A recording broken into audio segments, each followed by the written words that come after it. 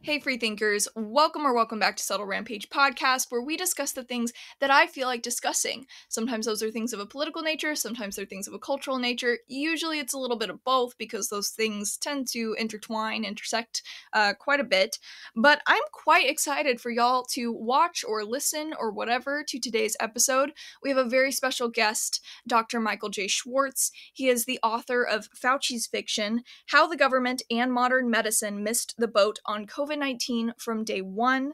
Dr. Schwartz is not a medical doctor, as he'll mention in our conversation, but he's a numbers guy. He owns a company consisting of 2 medical facilities and a traveling clinic, and he and his staff conducted over 40,000 tests on over 19,000 patients during all of the COVID stuffs.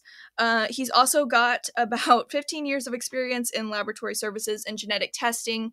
Now, feelings and frustrations surrounding mandated testing and mandates in general aside, okay, put that all to the side for a second. I know how you feel about it. I know how I feel about it. I know that we don't really care for it, right?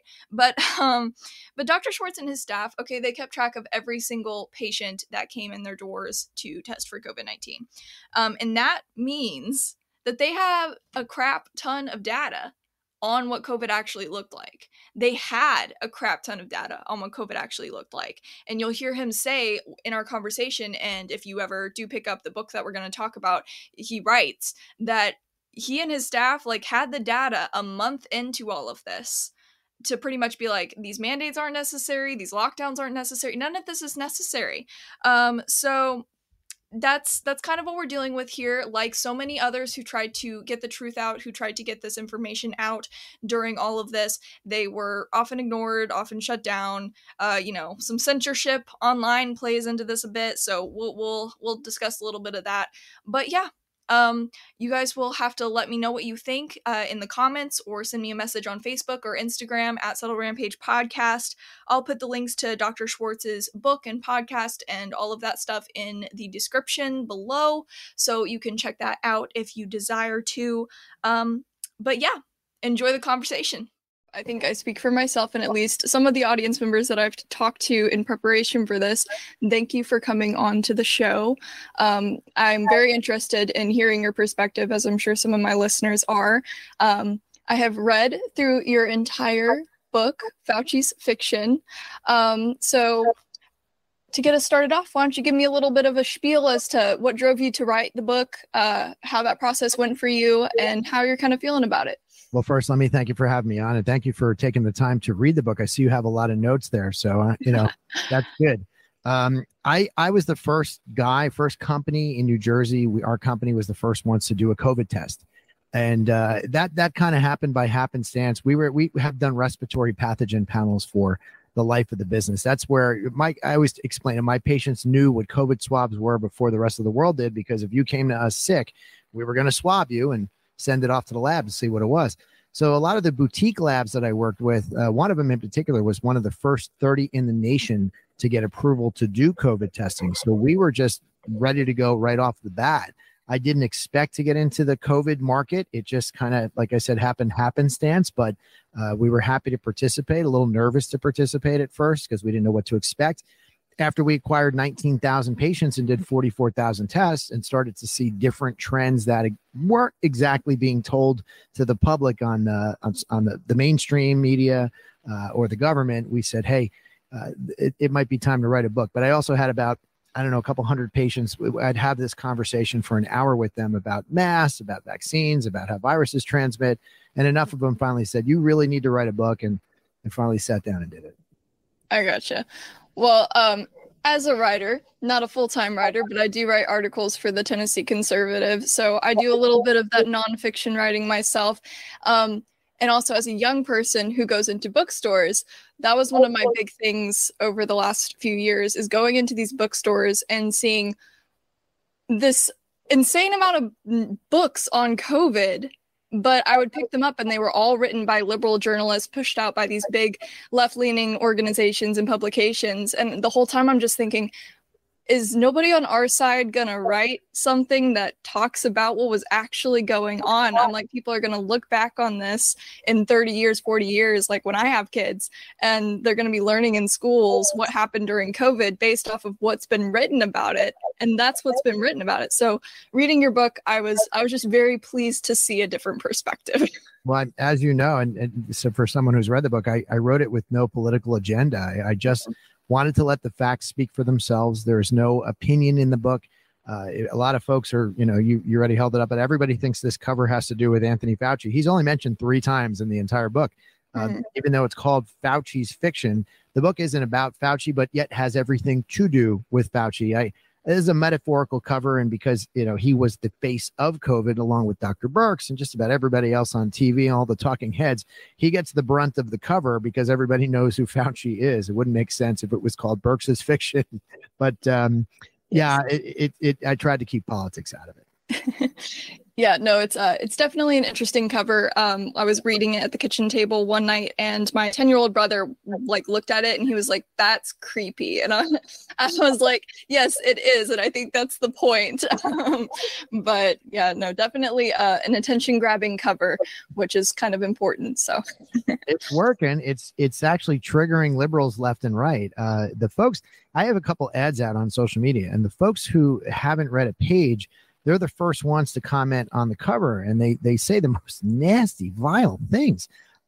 You really can see the dichotomy in this country when you see. And don't get me wrong, there's some nuts on our side too, but the majority of the nuts are from the opposite side of where you and I vote. It is kind of disturbing to say the least. But these are folks that haven't read a page, don't understand what's in it, but make a lot of assumptions about life. And I find that between you and I, we can have this conversation, but I think a lot of folks vote that way as well. It's an emotional response versus hey, I want to know the data and what's really going on inside there. Oh, most definitely. The assumptions are big when it comes to anything that is remotely political. That's why I have blue hair right now, is because I thought it would be interesting to see the people on the right's reaction to just blue hair without knowing that I'm conservative. And some of the comments that I've received are quite amusing, but it just goes to show, just like with your cover and some of the immediate emotional responses, just like people don't take a second and go, okay, well, what is actually in this book? What is actually behind this person, But well, much like yourself, they're judging a book by its cover. Almost definitely. But so you go with the title Dr. Michael Schwartz. You have an education in academia. It's pretty common for people with PhDs or doctorate degrees to go by the title doctor. But those outside of the academic sphere might not really understand that. They might be a little confused since you are kind of in the medical field a little bit. And so I just want to kind of establish your authority over this subject matter before we get into it, so that people understand that you seem to be the first to say you're not a medical doctor, but I do want to kind of give them an understanding of what medical certifications do you have, how much time have you spent in the medical field, and what else do you do? Sure. I have 5 degrees. 3 of them are in business. My doctorate's in business administration. And the book, just so you know, the book is not a medical book. The book is an analytical book, and that's what I do. I analyze data. But I own 3 medical clinics. So I also have a couple medical certifications. I have CCMA, CPT, and I manage medical staff, MDs, DOs, and NPs, PAs.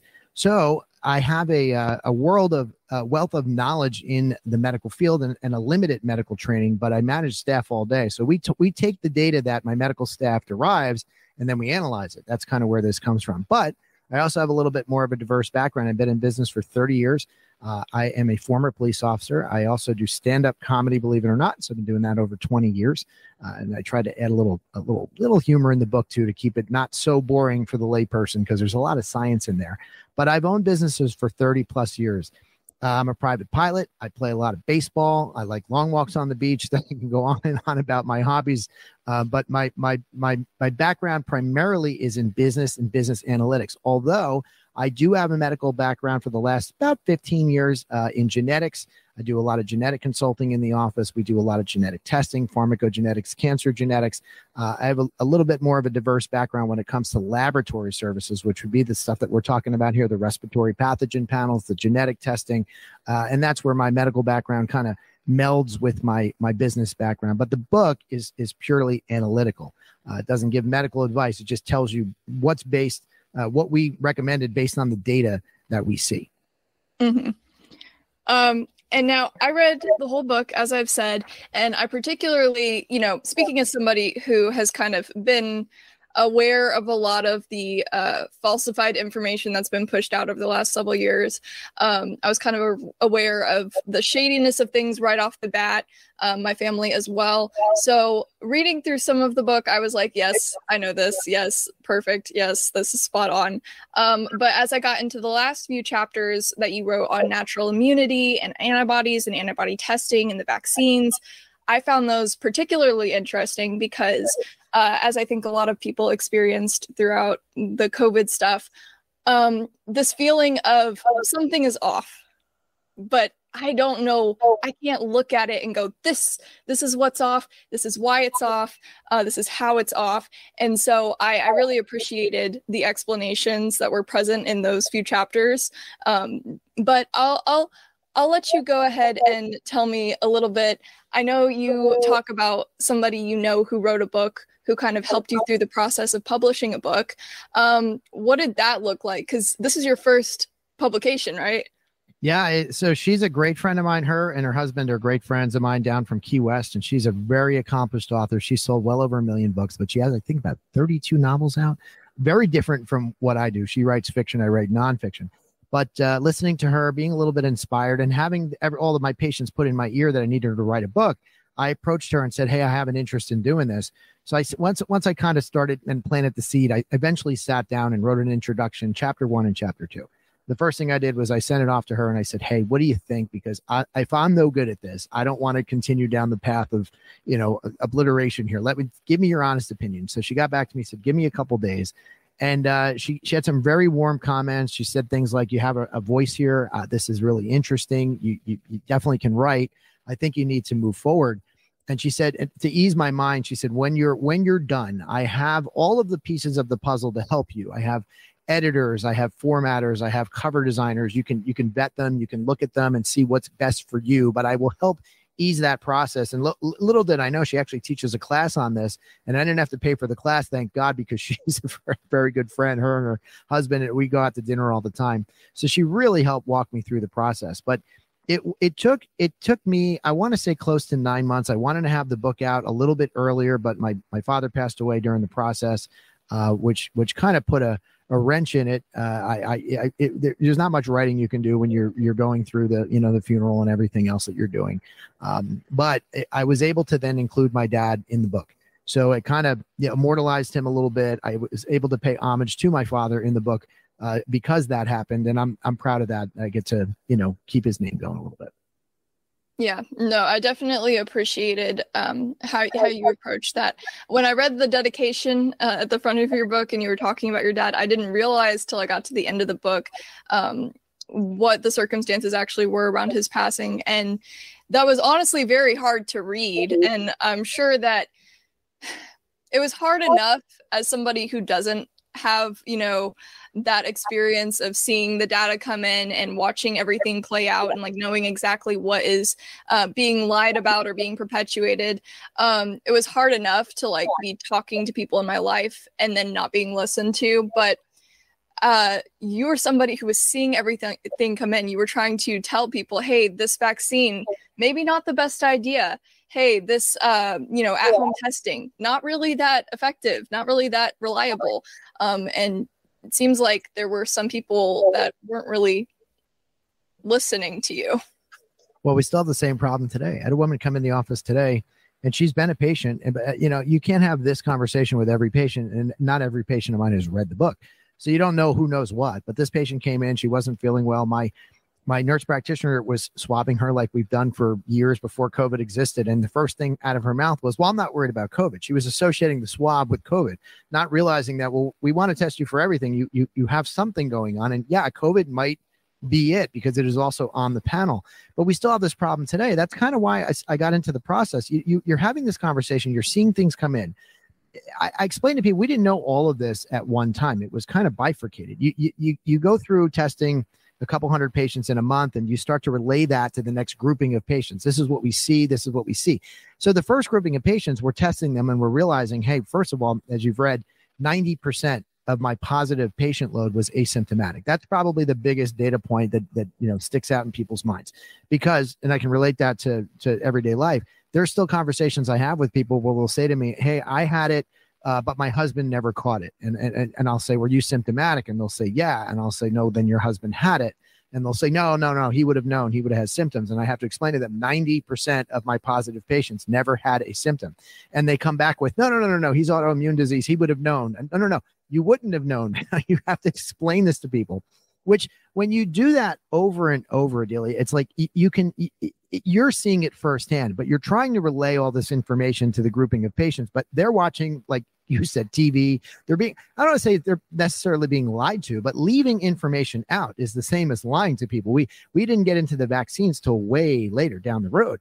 In the beginning, it just had to do with testing, trying to explain to people, hey, look, this grouping of patients, they, even if they had symptoms, they once the fever broke, 2 days later, they were fine. Those patients would call me because we would keep in touch with these patients. I called, by the way, and you know this, every single positive patient that I ever had to go over their symptomology, record it, follow up with them to make sure they were okay and see what they were doing. But we also wanted to learn. This wasn't just, hey, you're positive, see you later, bye. This was, hey, you're positive. Can you tell me what's going on? I'm going to call you tomorrow. I'm going to call you the next day. And I want to kind of see what the flow is of this. We want to record something. We want to learn that. So not only can we help those patients, but we can help the next grouping of patients. And that's where we started to look at all this data and start to see trends. What we saw was, again, 90% of our positive load, asymptomatic or mild. Most people would recover quite nicely with a very basic regimen that we use, which was vitamin D, 3,000 to 5,000 milligrams of vitamin C, double dose of D, zinc, electrolytes. That was our basic regimen we used the entire time. And then we get into things like proning. And of course, if anybody had any symptoms where they felt like they needed a medical attention, it was go to the ER. But we only had 4 patients out of 4,000 positives ever go to the ER. And that was because of dehydration. They were a little bit older, had nothing to do with COVID. But what you find in the totality of the circumstances is that most of the folks who were sick had a co-infection. See, COVID, I explain to people, is not just negative or positive. And this is what people, 3 years, you think everybody would know this. They don't understand this yet. You either don't have it, or when you do have it, the 3 caveats that are very important are, what is your viral load, which is measured logarithmically on a PCR test, and I can get into that later. Second caveat is, do you have a co-infection, which most of the ones who were sick did, and usually it was Staph aureus, and do you have any comorbidities? You have to know the 30,000-foot view of your patients to really put COVID in perspective. The guy who tells you, a year later, I had COVID and it was so bad, and you go, well, did you have any co-infection? Well, I don't know. Well, what was your CT value? Well, I don't know. That skews the data. You really need to look at, and I have all of that data on thousands and thousands of patients. Not only do we have that data, we have what's called horizontal data. That's where we test the same grouping of patients every single week for years. So I have a couple groupings of that where I can tell you that these 3 cops had COVID, 4 times, or what their CT value was. If they had a co-infection, I could tell you their symptomology, the whole 9 yards. Then I could also tell you when they got vaccinated, because we also did antibody testing, how long those antibodies lasted, how long they lasted when they had COVID, how long they lasted after they had the vaccine. And we compared the data. So there's a lot more to COVID than most people really understand. And of course, what the media told them, they never gave them the full picture. Mm-hmm.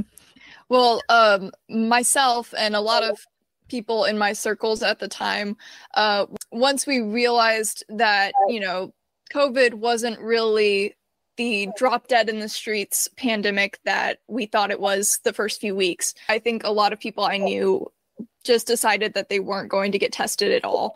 I've never personally been tested for COVID-19, and I also haven't been any other sort of sick that would require me to go get a PCR test or anything to figure that out.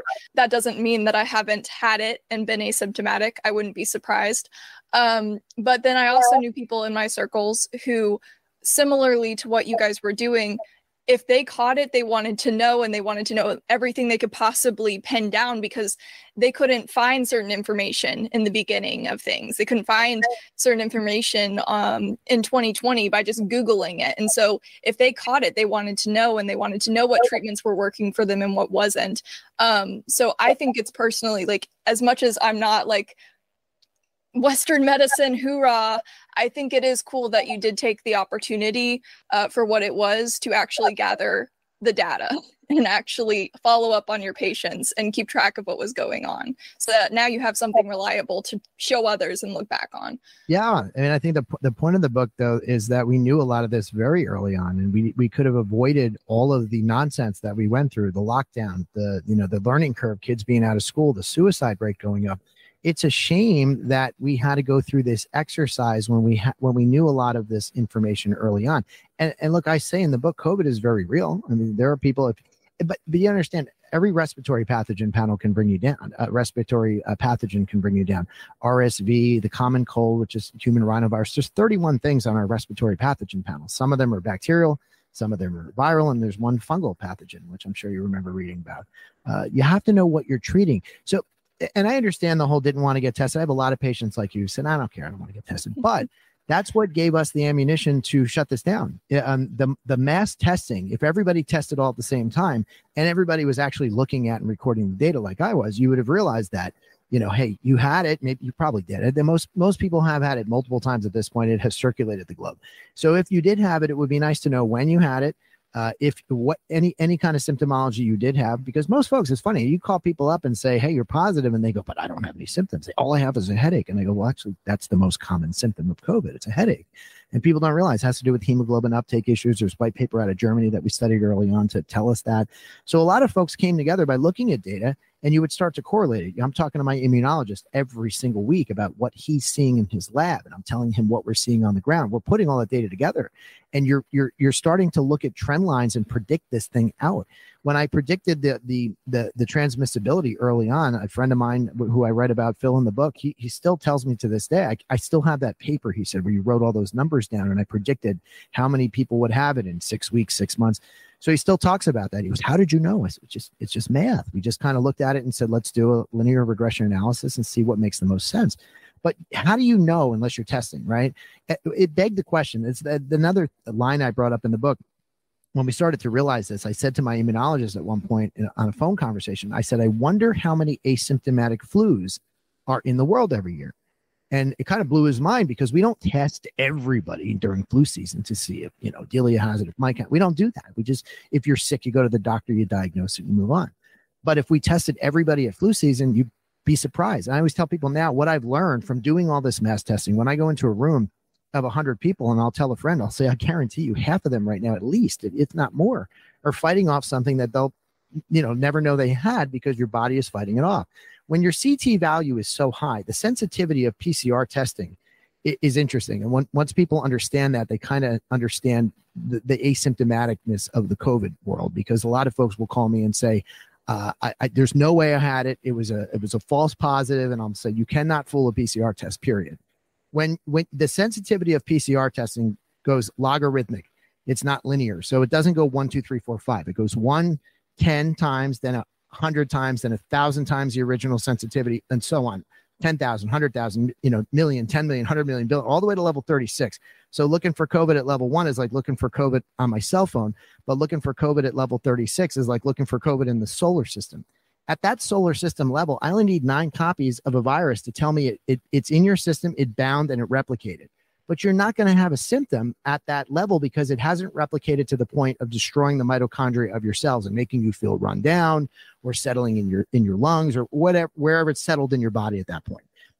Most people that came in between a level 27 and 36 did not have a symptom. Their body fought it off naturally and they felt fine. That's where you might get a slight headache or, whatever. And, I never had COVID, because people expect you to have a cough, a fever, shortness of breath. No, those are major symptoms of COVID. But if you have RSV, or the common cold, or flu A or flu B, you can get those symptoms if your body is run down. So COVID is very real, but it is not the death rate of this thing. The mortality rate of COVID is probably that of the flu, just about equal to the flu, maybe slightly higher. And even if it's double that of the flu, we wouldn't have shut the entire world down if we knew that early on. And we did know that early on based on our data. But all of the censorship, even now, Adelia, when I go to promote this book on Amazon, Amazon is one of my distributors. I can spend money to bump this up, those sponsored ads. They sent me 3 letters back saying they can't do that due to current events. Okay. I thought getting the truth out about this was more important than somebody's view, because this is coming from someone who hasn't, again, read it. They're just looking at this cover going, that's going to trigger too many people. I wrote this to get the truth out about COVID. Sometimes it gets a little sciencey explaining all this stuff, but once you understand that 30,000 foot view of it, it really just, the light switch goes off and you go, I get it now. My goal was to make sure we never have to have an exercise like this again, but mass testing got us there. Information is power. You go into the doctor and saying, I want a proper test, not doing a home test, and I can explain all that to your listeners, to make sure that you understand what you have. If you have that co-infection, understanding what your CT value is, so you have it in totality, and how it affected you. It gives you a lot of personal information to move forward. I'm not surprised by the Amazon stuff at all.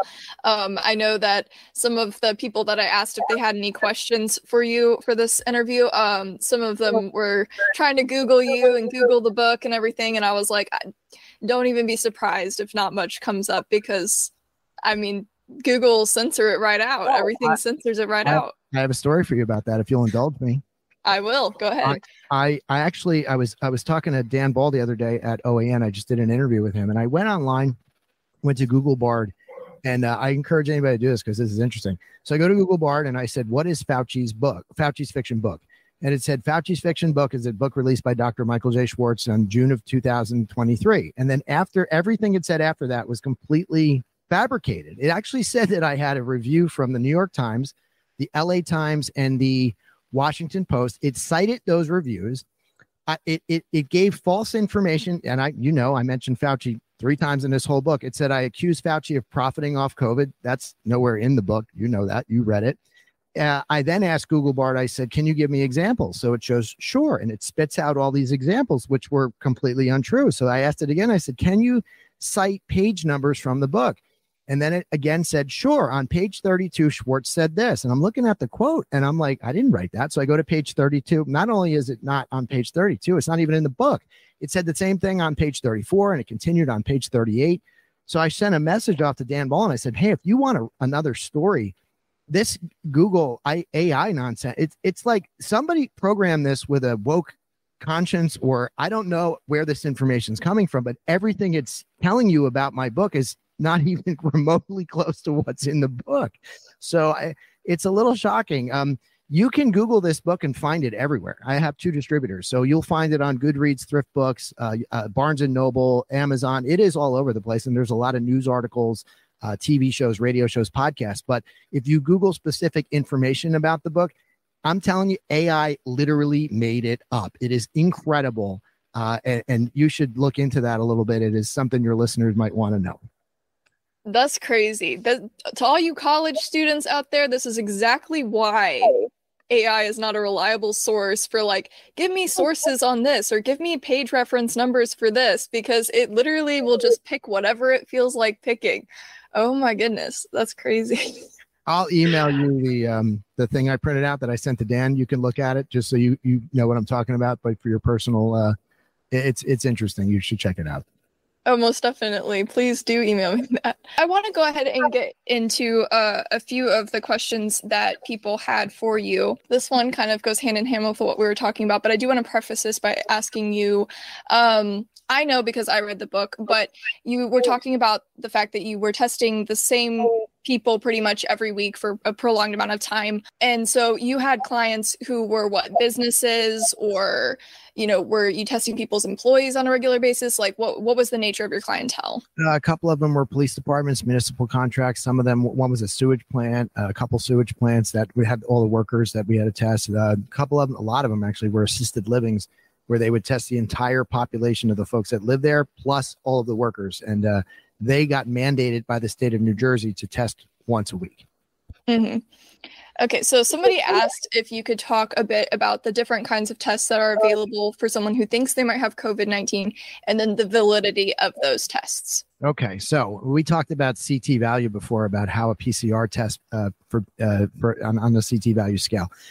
In contrast, and this is interesting. So the only appropriate way to test for and diagnose COVID-19 is on a PCR test. I will laugh at patients, and I don't mean to do that maliciously, but at this point, I'm like, the book is out. You can read it. You've access to me. You should know this.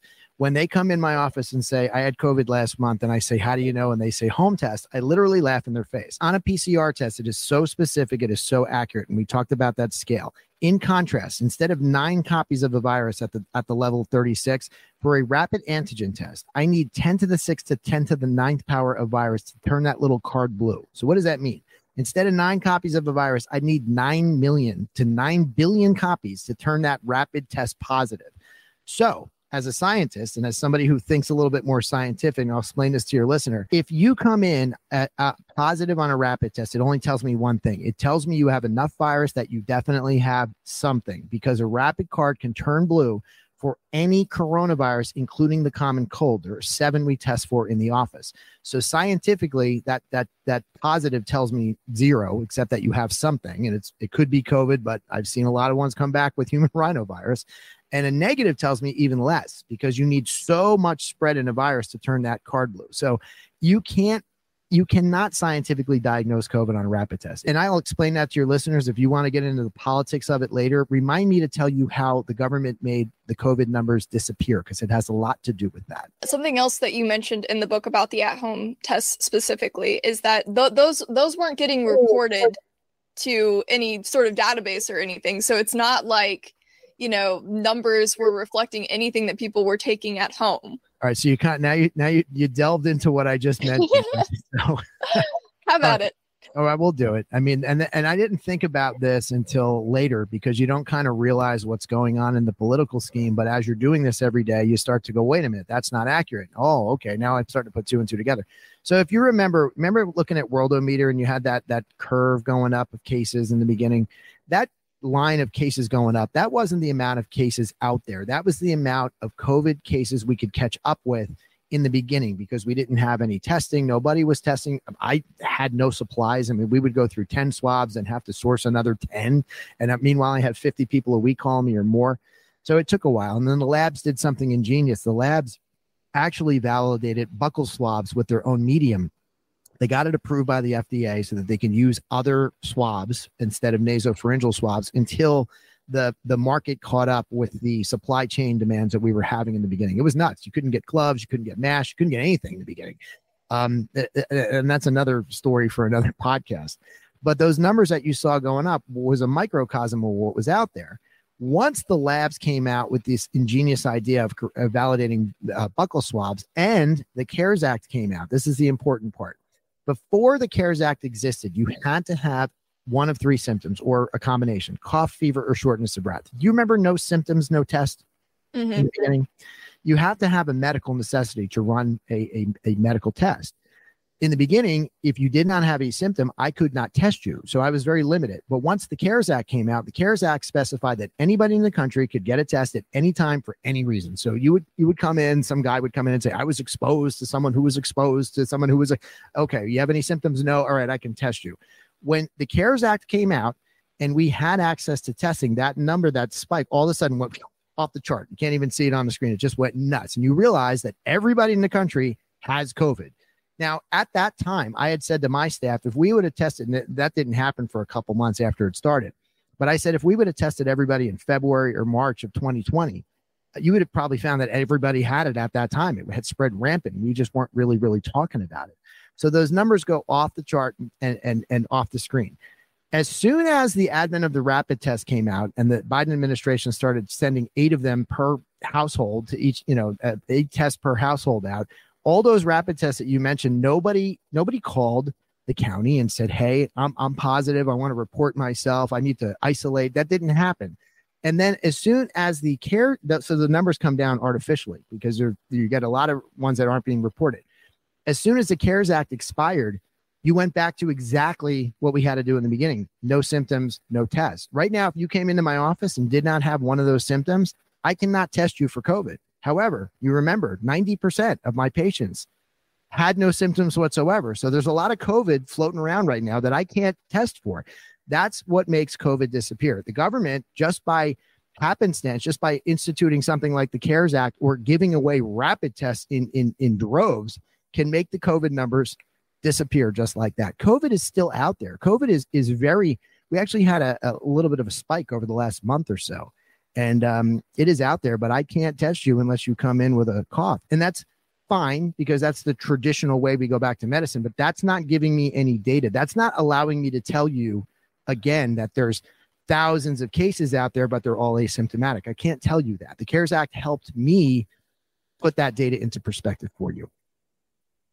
And do you think that just the sheer amount of people like myself who, if we did get it, it was asymptomatic, and so we just never got tested, do you think that people like that, and then the amount of home tests that were sent out and taken and people not going in to get tested, do you think that if all of those people had been tested this whole time, that maybe the survival rate that we have on the books for COVID might be even higher?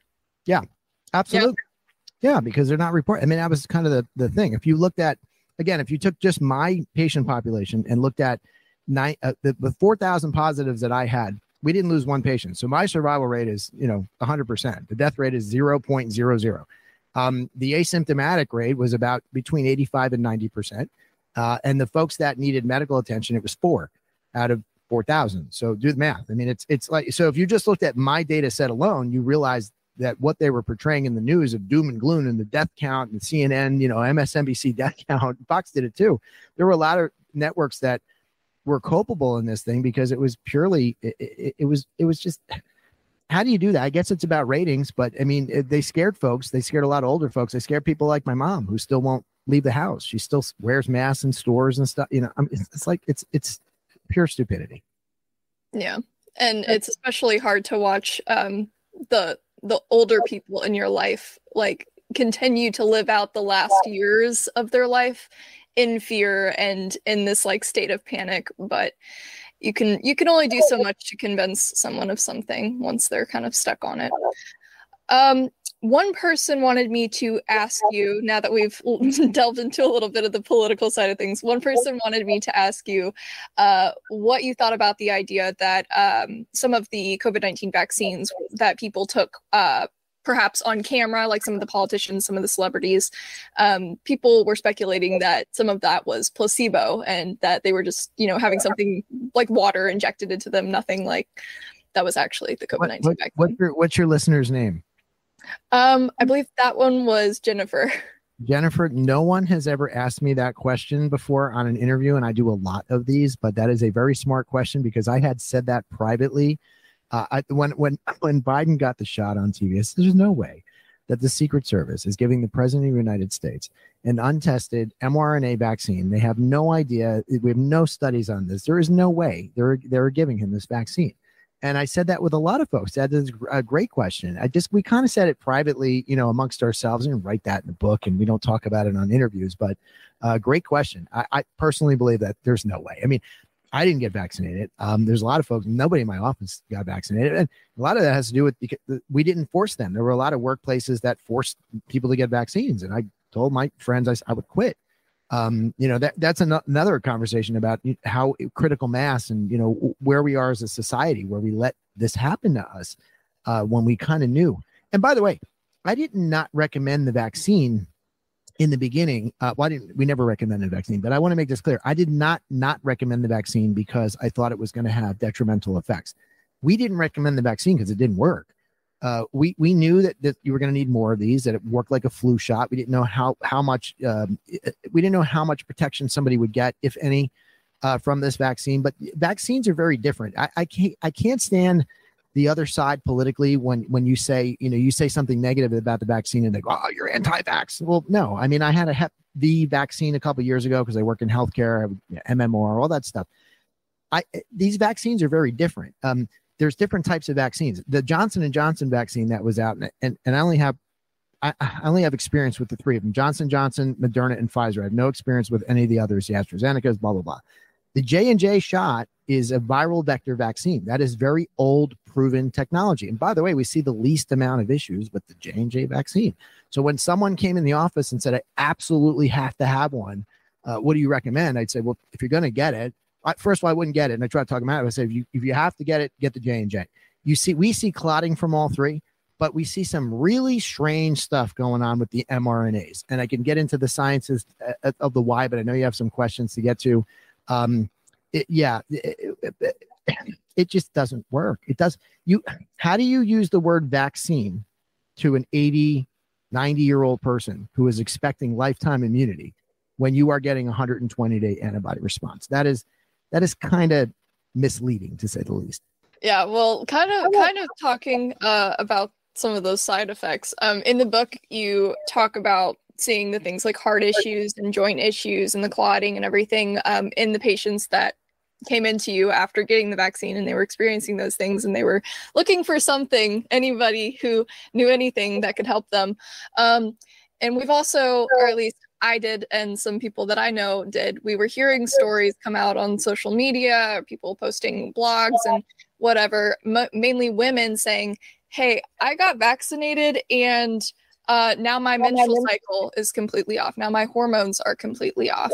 And these COVID-19 vaccines were also, oddly enough, I guess, being pushed on pregnant women, as though that's not a demographic that hasn't been experimented on enough. But I guess with any of the traditional vaccines, any of the vaccines that fall under the old definition of what a vaccine is, there is kind of that risk of, they don't really know how it could affect your fertility. They don't, it's just kind of like something that's put on there like, oh, wait, maybe not. But is there any evidence that you know of that the vaccines negatively impact people's reproductive possibilities? I can tell you, I can't speak specifically to reproductive, but I can give you an overall, which might give you the answer. What we see in practice is that the spike protein travels around your system for at least 2 weeks, and the ACE2 receptors pick up those spike proteins. And what we see is that it causes areas of inflammation in areas of instability. So if you have an area in your body that is susceptible to something, it may speed that up. It might cause an issue. So that's why you get people who might have, osteoporosis or I don't know, joint issues, arthritis, things of that nature. And you might have somebody who's going to have a heart issue at 70, and all of a sudden now it's coming out at 40. It's expressing itself early. That's kind of what we're seeing. You can measure that when you look at things like myocarditis and pericarditis, but only most of the time on an incidental finding. What that means is most of these things are found not the day of the shot or the day after the shot. They're found a year later when someone goes to the doctor for something unrelated. And then all of a sudden we're doing a study and we're going, hey, this is new. Where did that come from? We're seeing this is new in abundance now. You're seeing a lot of cancers. You're seeing a lot, especially lymphoma. That's something that you're not hearing yet, but we're talking about in private from practices to practices in different states. And that's, this is kind of how it works. And it's not hearsay. I don't like to lead people. So I was in a conversation. We've been talking about the lymphoma thing here in New Jersey. I had a practitioner from Boston start to tell me about all these cancers they're starting to see in their hospital, and it's young people and it's in abundance. And I didn't. We're all looking at each other because we're talking about the same thing, but I don't ask leading questions. So I looked at her and I said, "What type in particular? Anything in particular?" And she goes, "Lymphoma." And we all looked at each other because that's what we're talking about, lymphoma. So I try to when I'm looking at that, you start to hear things across the country from different practices, different practitioners, different. Could be anything. My immunologist, my virologist, we just start to talk. And then all of a sudden you start to see it in abundance, and that's where studies start to take place. But you won't hear those studies for 5 years. They take that long to do. I mean, you could do a study in a year, but still, I mean, that's too little too late for some people, especially those that have been forced to go out and get a vaccine. So is there anything in particular for reproductive systems? Not specifically, but if you have something that is susceptible to being inflamed, I would keep tabs on your health. That's all I got to say. I wouldn't be too worried. Most younger people flake stuff off, but the hard stuff, we're starting to see that in abundance with especially young males. So you start to think, hey, COVID's not too bad for young people, but COVID is just as bad as the shot. Those cytokines that are rushing around are inflaming your body. And I write in the book, and you know this, if you went out and got 2 shots and then a booster, and then you caught COVID, it's like kind of having COVID 4 times in 1 year. You wouldn't want to get the flu 4 times in 1 year. And by the way, you're not rushing out to get 3 or 4 flu shots in 1 year. We have suspended reality for COVID-19. And somehow the majority of the populace went along with this thing when the obvious was right in front of their faces the entire time.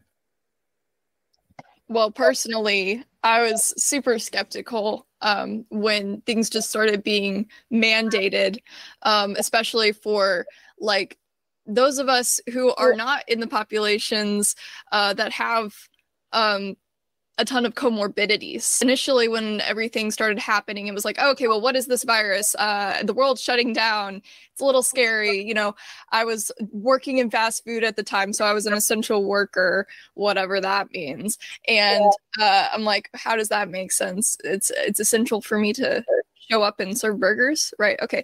But they printed out letters for each one of us in case we got pulled over on the way home for being out and about, so that they would know that we were either to or going to or from work. And in those first few weeks, they would say, oh, well, no masks. And then they would go, oh, masks. And then, oh, no, it's up to you. And then it was, okay, never mind. We're going to require masks from this point forward until we get, you know, any word. And I remember my mom, I would walk in the door coming home from work and she'd be like, okay, strip, clothes go in the washing machine. We don't know what's going on. But within, I guess, maybe a couple of weeks, my family was already like decompressing from the shock factor and going, this isn't adding up. This isn't making sense. And so as things kept dragging out, like you talk about in your book, the 15 days to slow the spread turned into more and more and more and more and more. You know, it was baffling my mind, and it just didn't make sense on the most basic level. And I was like, if they're having to force people and they're pushing this vaccine, like I've never seen anything be pushed like that before. I'm like, I think I'm just going to wait and see what is going on. You know, I tell my staff, whenever I hire a new staffer, I tell them one thing that's really important. I said, there's one way to always be right, and not in a narcissistic way. There's one way to always be right, and it's to never give an answer that you don't know the answer to. So, and I tell them, look, if I ask you a question and you give me an erroneous answer just for the sake of trying to not look dumb, and you want to impress me, but you're wrong, and I find out you're wrong later, I'm going to question everything you ever say, and you don't want to be in that position in my office, because you know now I don't know if you don't understand what you're talking about. I treat the government the same way, and scientists the same way. You know, 6 feet, that doesn't make sense. I quote Dr. Lydia Baruba in the book from MIT, who did a study on breathing in a room. She high-speed film cameras. 27.2 feet was the number she came up with, not 6 feet. We're making up numbers here. When they told everybody to wear a mask on the plane, I flew twice a week. They didn't say wear a properly fitted N95 mask on the plane. They just said a mask, a face covering. Well, that doesn't make sense scientifically. So when they start to say stuff that doesn't make sense, you start to question everything they do. And then once you start to question everything they do, you find holes. It's like the PhD who digs into the paper that's doing a peer review and finds a million holes in it and starts to disprove everything that's in the paper. That's fine. That's why you do peer review. And that's kind of what happened with this thing. We talk about the mask. The mask is the second dumbest thing I've ever seen in my career.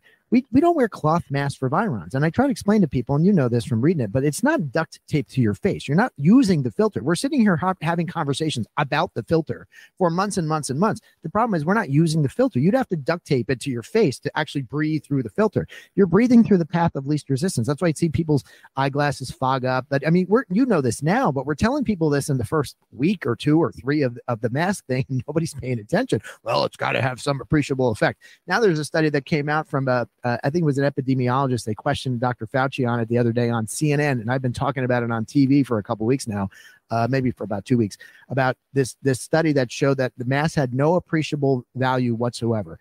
And the study's correct, but they asked Dr. Fauci, well, it had some kind of personal effect. No, it really didn't.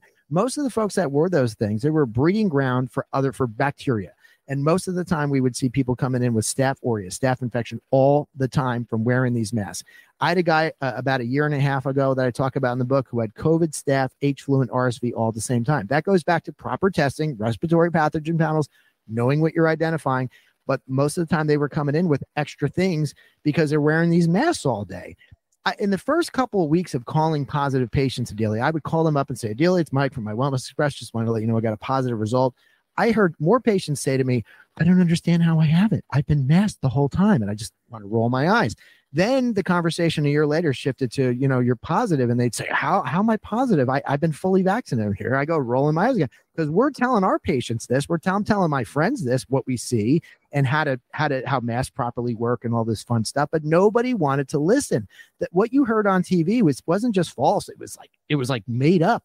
I mean, I don't know why. Let's wear 3 masks. Let's wear 5 masks. You got to breathe oxygen to live, right? But here we are using something that is a cloth mask. When you understand viruses and how they transmit, and I do explain particle size in the book, 0.25 microns or less, you are not settling by gravity. It only takes 1 live particle to infect you. Let's it's adenovirus, and I think it's 6 particles. But for COVID, for influenza A, it's 1 live particle. You can fit 500 million on a pinhead. Think about that. When you have somebody symptomatic in a room, you are literally walking amongst millions and billions of particles. 1 live particle, and you're done. You are not filtering them out, even if it's duct taped to your face. That surgical mask is rated for 3 microns. These are 0.1. So if you were using the filter, you're not filtering them out, but you're not using the filter. Even if you had a properly fitted N95 mask, which is your best bet against viruses, that's rated for 1 micron. That'll filter out some of the particles. The momentary lapse for you to scratch your nose and you break that seal, you've rendered it useless. So we really should have just been telling people the truth from the beginning. But we're forcing kids to wear masks in school. The suicide rate is going through the roof. We were just doing dumb upon dumb upon dumb. It's the best way I can explain it. I don't have a better word for it. This was pure stupidity the entire time. And again, we could have avoided this entire exercise if we were just honest with people. How do viruses transmit? What's the timeline? 3 years into this, I still have to explain this to patients. I could have gone on TV 3 years ago for a half hour, explained viruses last in your system for 14 days. It is improper to keep testing for COVID once you have it. I always tell my patients, do you go back to the doctor when you have the flu to say, am I over the flu? No.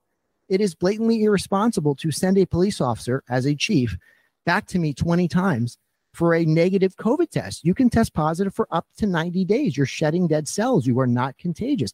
These things, these little things at this point in this pandemic, really everybody in the country should know. And that's why I put it all in here. It gets tiring, right? Having this conversation every single day. It's like, come on, read the book. It's right there. Oh, no, I'm sure. I know that once things have been going on for like at least a year, like I was just sitting there and it was still a topic of conversation every single day. It didn't matter what group of people I was around. I at some point hit a wall, and every time I was home and my parents would bring it up, I would just be like, can we talk about something else, or I'm just going to leave the room, because I was so tired of talking about it. And as I'm sure you clearly got after explaining it to patients day in and day out. So no, definitely summarized all in that book. But one of the things that you did say, that you did talk about a little bit in the book, was just the amount of health problems that people neglected to take care of during the lockdowns, during the times when general practitioners, doctors' offices just decided to shut down and close their doors for a while. And just the fact that people kind of like, unless it was COVID, people were kind of like not taking it seriously. Right. Like people were only scared of COVID for whatever reason. I was working for a while during that time, and I would have, I have very sensitive skin. I get heat reactions where I break out in hives, or my lips swell up, or my throat swells up. And while I was working in a fast food restaurant, wearing a mask every day, wearing gloves, it's hot, it's summer, just the friction of the mask would cause my lips to swell up, and I would start to have an allergic reaction to the heat and the friction. And I got sent home from work so many times for that happening. And when I did go see a doctor about it, their solution was just, well, just take some antihistamines. And I was like, can we just stop wearing the masks? Because I don't think they're doing anything. Well, it's kind of, it's kind of the whole point. If you take the overall view, like why are we still doing stupid? When I walk into a doctor's office now and they have that plastic thing up, I walk out. If you don't understand science, why would I trust your scientific opinion? We're all perpetuating stupid for the sake of perpetuating a narrative because they think it makes people feel better. And then you and I who know better really need to stand up and say, no, That is the only time it worked. Actually, my friend Adam came in today he's not feeling too well. And we're a little bit further away from his other doctor. And he called and said, can I come in? I said, sure. I just thought he was coming in. After he came in, he said to me, I called my primary care doctor and they said, well, what's wrong with you? And he said, well, I have a cough and I have some respiratory stuff. And they said, okay, well, just so you know, when you come in, just please put a mask on. And he said, no, I won't be doing that. I'm not coming there anymore. He hung up and I didn't know that till he came in. And I said, good for you. Like if we had all done that in the beginning, maybe we would have gotten this, through this sooner. We had, you got people who aren't medical professionals whatsoever, don't analyze data, don't do this for a living whatsoever, giving you medical advice, whether it's to wear a mask on a plane or, it's just when you do this for a living, you just laugh. I mean, you look at them and you're rolling your eyes. Your audience, my friends at this point, and I know as Christians, we're taught to forgive. And I've said this on multiple interviews, but we should all be pretty angry right now that they put us through this. And somebody really should be held responsible. Somebody's culpable. There's a lot of culpable people. But at some point, even though these folks in the government and the media are doing this, and believe me, they have a lot of blame, we're adults. You figured it out pretty quick. There's other adults out there who still haven't figured it out. And I used to feel bad for them. I used to feel bad for the woman in the car wearing a mask by herself. Now I don't, because the virtue signaling that goes on with these people, I mean, they're the ones that caused my inflation, my gas prices, just about everything in the world to go up. The Biden administration didn't take very long to screw up a good thing in this country. So I have to be upset with other adults who can't look at logic and say, okay, they want to continue to further a narrative because it's a virtue thing, or they, whatever it is, it's just, it doesn't make any sense. And I'm not going to go along with it. So I'm glad Adam called his doctor and said, no, I'm not doing that. He stuck up for himself.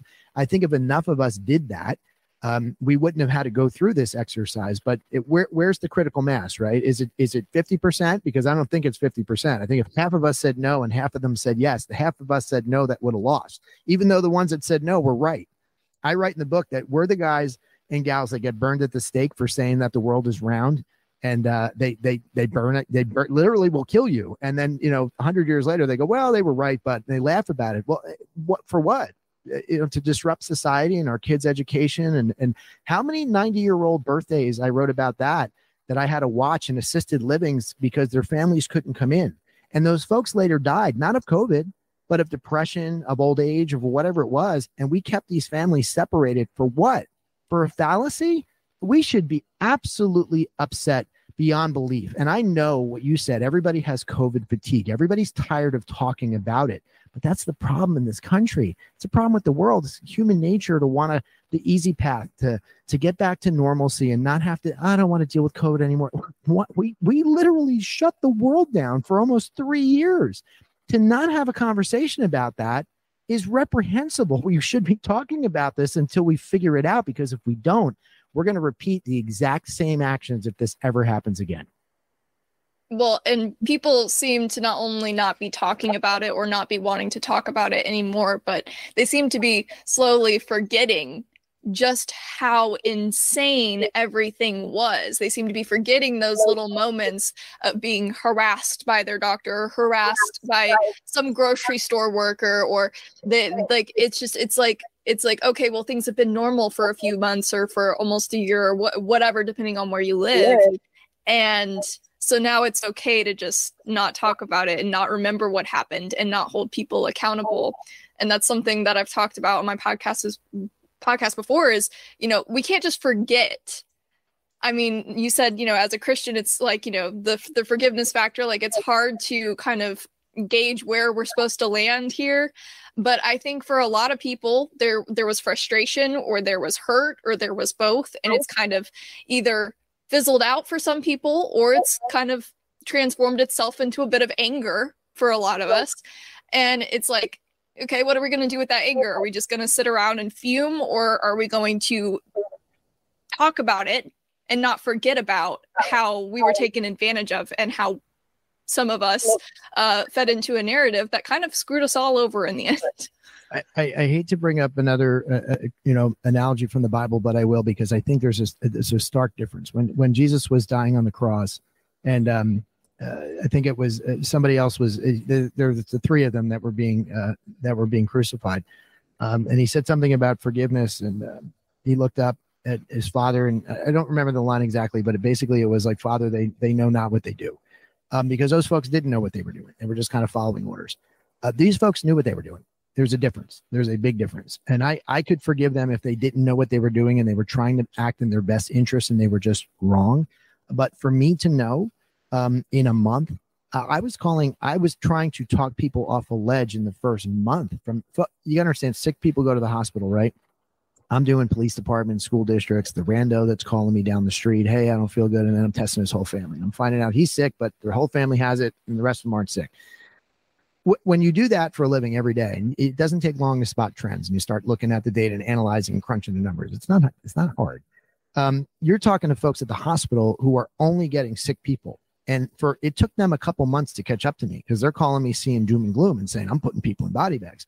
Well, there's a reason why people died in the beginning of COVID, the novelty of the virus and the fact that we didn't know how to treat it. We were actually doing more harm than good using some of the treatments we were using. So it didn't take long to do this, but it took them months to catch up because purely of what they were seeing. So I had to explain to them and draw an outline and basically, give them my visual of what I'm seeing. Here's how many I, did this month, and they're all fine. Here's the most serious of symptoms. Nobody went to the hospital. Most of them were asymptomatic. You're trying to explain, like, everybody has this thing. That took a while for people to get in their heads because the media kept going with the hospital narrative or whatever narrative they wanted to go with at that point.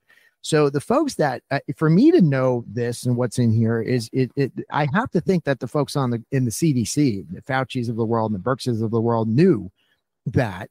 And look, you get into the political narrative. People ask me all the time, and I don't write about politics in the book, but I just got asked a question yesterday on Fox on Jimmy Fallon, and he said, and he actually started with this. He said, "Do you think there was an agenda?" And I said, "Well, I don't write that in the book, but if you look at the data, it's obvious at this point. It's whether they intent. A lot of people think they intentionally went there. I think they just took something and exploited it, because if you remember this, no one was talking about it in this country. This was in China. This was in Europe. It was real. I just think they took the opportunity and exploited it. And I say that COVID-19 or COVID, whatever you want to call it, COVID wouldn't have been COVID if it didn't happen during the election. Like, H1N1 isn't H1N1. It's just, it's another thing on our panel, just like, flu A, flu B, flu C. All those things are on our panel, but RSV is just on the panel. It's not RSV. You know where I'm going with this. I think they definitely exploited it for political gain. It's not hard to see. And by the way, if they start coming out with another CARES Act where they want to people not drive those numbers, they don't realize that. The people don't realize that. Your listeners will. That's exactly what it's going to do. It's going to drive the numbers up for them to say, hey, maybe we should go to mail-in ballots this year and separate everybody. If they start going in that direction, look out. And we need to say no, because if they did paint the election last time, and by the way, I saw 2000 Mules. I love Dinesh D'Souza, and anybody who hasn't seen that movie, I would highly encourage you to watch it. That is another discussion we should have in this country if you want to delve into politics. The fact that the other side will call you names, racist, bigot, whatever they want to call you, they will call you names to try to discredit you just for trying to have the conversation about the election. Same thing in COVID. All these doctors got this, Dr. Simone Gold from America's Frontline Doctors had her license taken away in California. She just got it back. But you've disrupted someone's livelihood, her family. Somebody should be held accountable for that. That is not, if you knew and you were doing that for political gain, I can't forgive you for that. You need to be held accountable so that that never happens again to anybody else in this country. So many people have adapted after having their life completely disrupted, after losing their source of income, after losing their housing, after losing their education, after losing whatever it was that they lost due to the decisions that people made in their handling of COVID. And a lot of those people have either found a different career path, or they've moved on from that, they're good now, but a lot of people aren't. And it was really hard on a lot of people who experienced that. I mean, I was personally in the boat of, I graduated high school 2020. I was attending university, or I was supposed to be attending in person, but it was online for that, first year. And then I was put into a constant flip-flop of, oh, well, it's going to go back to normal. No, it's not. Yes, it is. No, it's not. And then they decided that they were going to stop doing online altogether, and you had to be on campus. But in order to be on campus, you had to wear a mask everywhere except your dorm, unless your roommate wanted you to wear one in your dorm. And the medical expert, your roommate, right? Oh, yes. I trust the other, 19-year-old in the room at the time, like what? But it was one of those situations where, they wanted me to wear a mask everywhere. They wanted me to get the COVID-19 vaccine and then the boosters. And they wanted me to live in a medical facility 24/7 is what it felt like.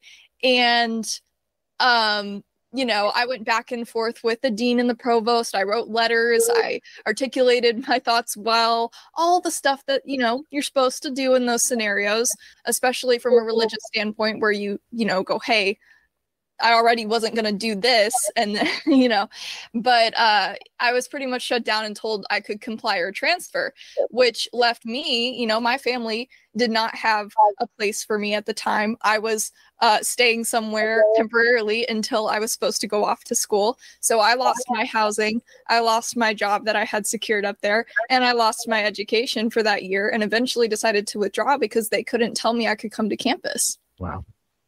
But there were people who were experiencing those same things who had to provide for a whole family on top of that, or who had already gone to school for 7, 8, 9 years, however long it took them to get their medical degree or their certifications and stuff, who were experiencing that same thing on a whole nother level. And so just to forget all that and pretend that, everything's fine now is a little ridiculous. Yeah. I mean, you said you were talking about they wanted you to get the vaccine. They wanted you to wear a mask. They wanted you to do this. They is interesting because, I find that we live under their rule all the time. It's always they. And I read in the book that my friend David says this, and it's a great line. If you think about it, the average IQ in this country is 100. So if you really think about that, half the population has an IQ of less than 100. Now, I'm not talking about folks who, are challenged. I'm talking about the everyday idiots that are walking down the street. But the everyday idiot that's walking down the street is the one that has a louder voice than us. Because they can be loud doesn't mean they're right. But they're the ones that are enforcing their rule. They're the ones that created the critical mass that forced us to wear masks on planes, that forced you to do it in your dorm room if your roommate wanted it, or forced people to get vaccines. That were unproven, that had no data. And all of a sudden, no one was asking anybody who did this for a living. I had a doctor I talk about in the book who I had a conversation with, who was a cardiologist. And he said at dinner one night, he said, I used to recommend the vaccine all the time, but I don't anymore once I started seeing the issues. And I looked at him, I said, what's wrong with you? Like, I called him some choice words. And he was looking at me like, what, where are you going with this? And I said, well, dude, you're a cardiologist. Like, I'm primary care. And we actually did like a mass amount of dealing with COVID and COVID testing over these years. Your answer to your patient at that point should have been, I don't know. Let's go consult someone who does know. We don't do that enough in this country. We don't do that enough in the world. It's called cognitive distortion. As I said with my staff earlier, don't give me an answer that's erroneous, because I'm going to question you. And these folks have caused us to question the CDC, question the medical profession now, because we've lost faith in all these people, and rightfully so. They were wrong, and they were wrong without having any data to tell you why. They never asked. Folks in life should ask the question, based on what, right? If you're going to recommend something, tell me based on what. And if it's just CDC bylines and you have no experience with it, well, I might go seek a second opinion. We need to do more of that in life, but we live under their rule. And if you think about it, they vote a certain way, and now we're living with their inflation, and we're living with their gas prices. And I go to the food store, fill up a cart. It's like 3 times as much as it used to be. I'm laughing because it's so absurd, but we are suffering under the hands of a lot of everyday idiots that don't look at real data, don't look at and have real conversations and have discussions. They're acting on emotion. It is not their job to tell you to wear a mask, nonetheless get a vaccine. Maybe they should mind their own business, but we fear. It goes back to human nature, Adelia. Like it's the ones that stuck their neck out that got killed, right? Those are the ones that back in caveman times, those are the ones that got eaten by the predators. But if you stuck together in groups, there was safety in numbers, and we are just not strong enough as a society to say no. So it's good that we have people like you, have shows like this that we can actually have a discussion about it. But we don't need to be louder. We just need to be smarter than them, but we need to act on that at some point. No, that's exactly it. I'm very glad that we've had the chance to have this discussion. I don't know if you have a few extra minutes or not. Sure. Because I have so much that we didn't get to. I had a feeling we wouldn't get to all of it, but I did do adequate prep as far as seeing what people were curious about. Now, you talk a little bit in the book about the distrust that people now have in the CDC, in the medical field, like you were just talking about. And I've seen a lot of people, especially like in communications that I have with the newspaper I write for, people will write in all the time. They want you to tell their personal story, right? And a lot of people have shared their experiences of being discriminated against because they didn't get the COVID vaccine. And a lot of them, it's by hospitals and by their general practitioners and by people in the medical field who they've been seeing for like the last decade, or they've been taking their kids to for years now. Or it's simply something like their kid had an emergency and they brought them to the local ER and weren't permitted to get a specific treatment because they weren't vaccinated. I live right now near a lot of Mennonite communities here in Tennessee. And, they don't do much with Western medicine, but when they do, it's usually pretty serious. There was a family who had a new baby, and that new baby needed some sort of organ transplant. They needed a donor. But the hospital that baby was at, the children's hospital, would not let the baby have an organ donation if that baby was not vaccinated. Yeah. And it was a horrible time for their family because they were fighting back and forth. They were like, well, this is what we've always believed. This is what, our community requires of us. This is what our church requires of us. But our baby's going to die if we don't adhere to what this hospital is telling us. And I always think experiences like that are so crazy. And then when I read your story in the book about showing up to a doctor's office yourself and seeing that they had, the plastic up, and you were like, okay, you're still doing all this, never mind. I laughed because I'm like, during all of this, even in 2021, I was calling doctor's offices before I would go in. I was like, I don't wear a mask. I'm just checking to see if you guys require this. And there were multiple times where they would tell me and reassure me over the phone, no, that's totally fine. Come on in. I would get there and I would walk out in tears because of whatever scenario happened, because they did require it and they wouldn't see me. I went to an eye doctor for a basic eye exam so that I could get a new pair of glasses. And everybody in the receptionist area, they weren't wearing masks. I wasn't wearing a mask. It was all good. It was all fine. I went in to see the actual eye doctor, and he was in a room with me, and he was like, I need you to put this on.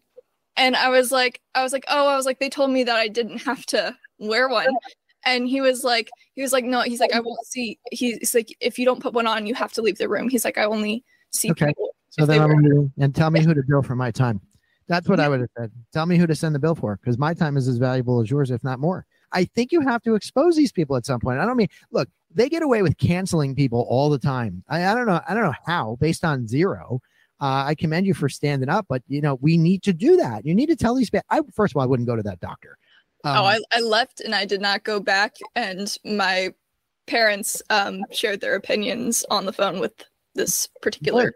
And you should, and I would do it right in front of him and say, I'm never coming back here. If you don't understand science, I'm not going to trust your scientific opinion. Where did you get your degree from? No, I'm not coming here, and I'll feel free to tell everybody that I don't trust your office, and they shouldn't either. It is just blatant stupidity. Like I said in the beginning, I used to feel bad. Now you have to kind of point it out and say no. When are we going to stand up for ourselves and say no? I mean, we have the information. We talk about how masks work, and I went through a little bit of that here. The chapter I wrote on masks is, to me, it's funny, but there's a lot of science in there. It really breaks it down so that you understand masks in totality and how they work. These people they couldn't answer a basic question on COVID or probably any other respiratory pathogen. They're trying to force things on you and I.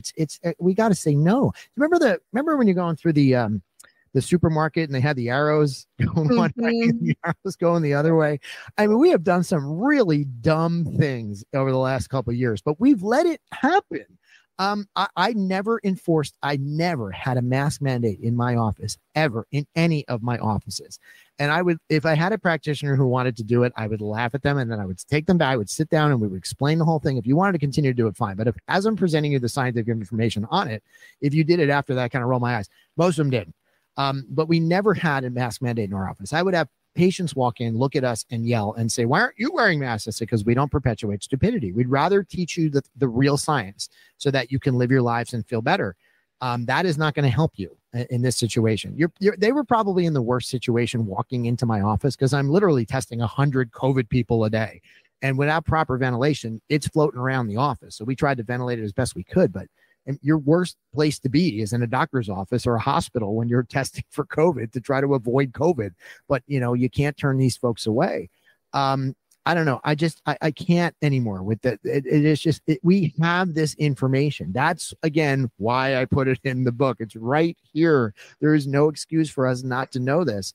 But this stuff was out there. But what I talked about in this book, Adelia, I did a podcast on, that's why I love podcasts. These are records.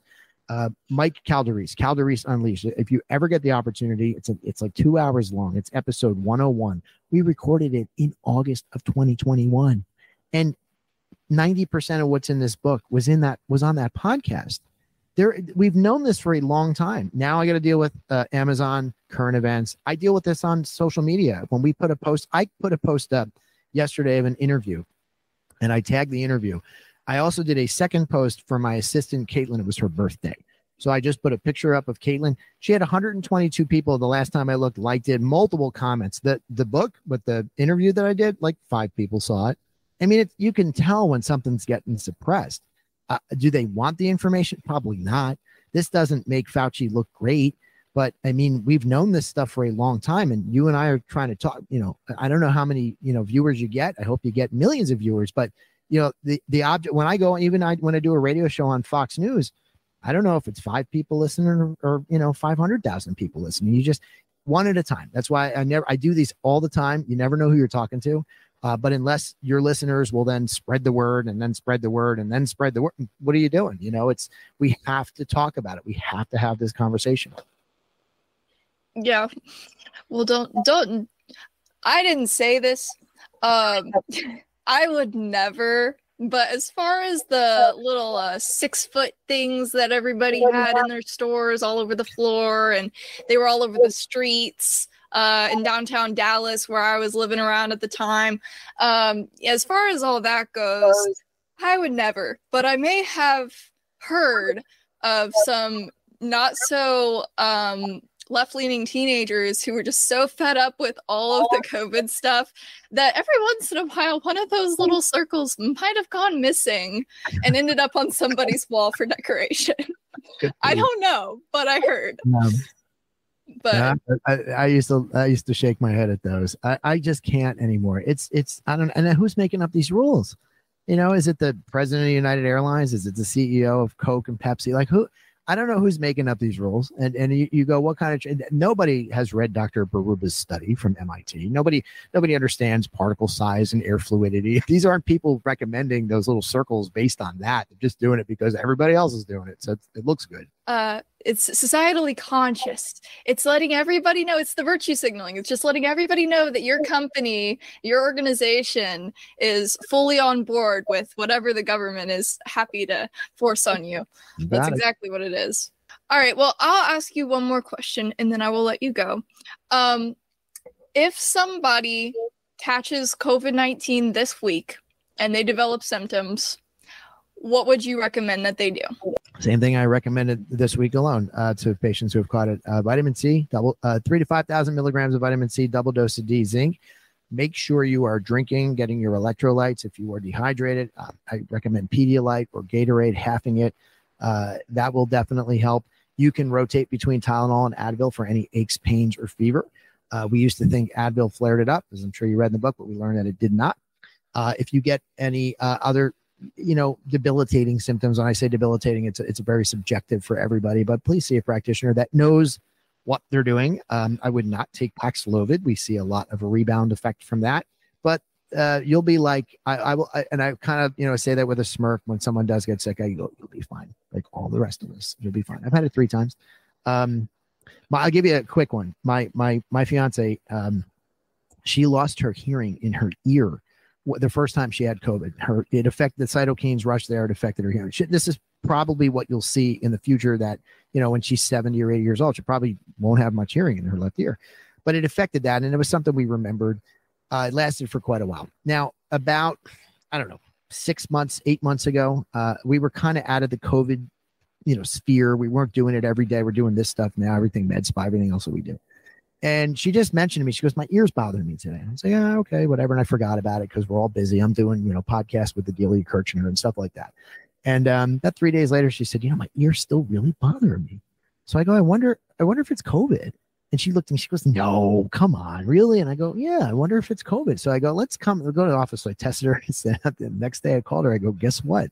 Came back positive. I said, you got COVID. She goes, no way. I said, yeah. You can start to, when you've done it as long as I have done it, you can spot the trends. She didn't develop any other symptoms except it was bothering her ear. And your listeners read the book and you'll understand that most of your listeners have probably had this multiple times. If not, you don't know, you've never been tested, but some of them have. When you build a natural immunity, that B and T lymphocyte, you're building memory cells to it. You're reacting the next time to the spike protein when it mutates. There's a lot of science in there, but like I said, when you look at it from the 30,000 foot view, I don't think you're going to worry as much when you get COVID. All of your listeners, you included, are going to get this again over the course of your lifetime. Do you need a vaccine to not get it? No, you're going to get it whether you have the vaccine or not. So why are you getting the vaccine? It's kind of stupid. But what I would recommend is just be calm, but be cognizant that if someone else does catch it from you, they can get sick. If they're run down, if they're not eating right, they're not sleeping right, they're a little bit more run down than you, traveling a lot like me, and they catch it, it could replicate in their system where it could make them feel crappy, just like RSV, just like a cold, just like a flu. So if you are sick, folks, this dumbed down the dumber people, but it also dumbed down some of the smarter people because we're refusing to do certain things now, just as like I want to not participate. But if you're sick, stay home. Don't infect other people with a cold, because if grandma is susceptible, and I tell people this, if you're in the pool of population that can die in the next 5 years, a cold can bring you down, a flu can bring you down, COVID can bring you down. So when you're sick, stay home, don't go to work, but go to somebody and find out what it is so that you can document it and and you can figure out what's best for your own health. Take those precautions in life. That's just basic common sense. But we've realized that most people don't develop symptoms with a lot of these things. So you're probably walking around fighting off something. The cool thing about this, if you look at the WHO report for COVID specifically, was that asymptomatic spread was virtually zero. It's always the symptomatic spread where it spreads and the R naught goes through the roof. So it's not like we're all walking around and we're all going to keep infecting people. But when you get symptomatic with anything, stay home, get tested, figure it out, get treated, go back to life. And there doesn't need to be a political narrative when it comes to COVID or anything else. Medicine and politics should never mix. When they did, and you witnessed it, it is not a good story to tell at the end of the day, because we'll be doing podcasts like this years later discussing why. So something like that. Oh my goodness. What about the ivermectin and the hydrochloroquine? Is that how you say it? I don't know. Hydroxychloroquine. Got it. I know. So we didn't use hydroxychloroquine in our office. I did not use ivermectin, but I did work with a doctor who did use it religiously. Swore by it. I did take ivermectin the second time I had COVID. I was curious. What we found was, and I can't give you anything because I don't have my own data, but I can tell you what I saw from the other practices and what we did. Most of my folks, well, let me go back. If someone was sick and took ivermectin, a lot of times they would tell me they got better in 2 days and they felt fine. However, the folks that didn't take ivermectin usually felt better in 2 days and then felt fine. So I think, first of all, I get really tired of people calling it horse medication or vet medication. It is, and it's not. It was approved for human use in 1987. Just because it is also used in the veterinary practice does not mean that it is horse medication. And people who say that are irresponsible and blatantly, they need an education. It works well in humans. It's an anti-parasitic drug. Anybody should have the right to try anything. Medicine is a practice. Doctors should have the right to try ivermectin, hydroxychloroquine, whatever they think is appropriate that may work. Do I think it worked in practice? There are people that will swear by it. I have a lot of folks that have seen clinical data from clinics that I've worked with that will tell you it made no appreciable value. So I don't really have a personal opinion, but I am also of the type, and you've heard me this hour that we've talked, is if I don't know something, I'm going to tell you I don't know. And that's what I'm telling you is I don't know. I can tell you a little bit of what I see, but don't have enough data on that one. Completely fair. That's about, I mean, I read the book, so I kind of know the answers to some of your questions before I've asked them, but just so that the people who might not pick up the book or might not pick up the book right away will kind of get a feel for the answers to their questions. I appreciate you going into a bit of that. Well, thank you for coming on to the show. This is Subtle Rampage Podcast, you guys. This is Dr. Michael Schwartz's book, Fauci's Fiction: How the Government and Modern Medicine Missed the Boat on COVID-19 from Day One. So as he's mentioned, you can order it on Amazon. You can look it up on Goodreads. You can do all that stuff. And you should go get it so that you can see what it looked like, what the data looked like. I found it really interesting personally, especially those chapters on immunity and antibodies and the vaccines. So I would pick it up if I were you. I appreciate that. By the way, great stocking stuffer. It fits right in. And you should, every liberal in the world should have this. So if you got one of those in your family wearing a mask still, yeah, this is a great stocking stuffer. There's a few more words in there than there are in Michael Knowles's Reasons to Vote for Democrats. So, if you're looking for a blank book, this one isn't it, but it's got some good stuff in there. So thank you, Mike. Thank you for coming on the show. I hope you have a great rest of your day. My pleasure. Thank you.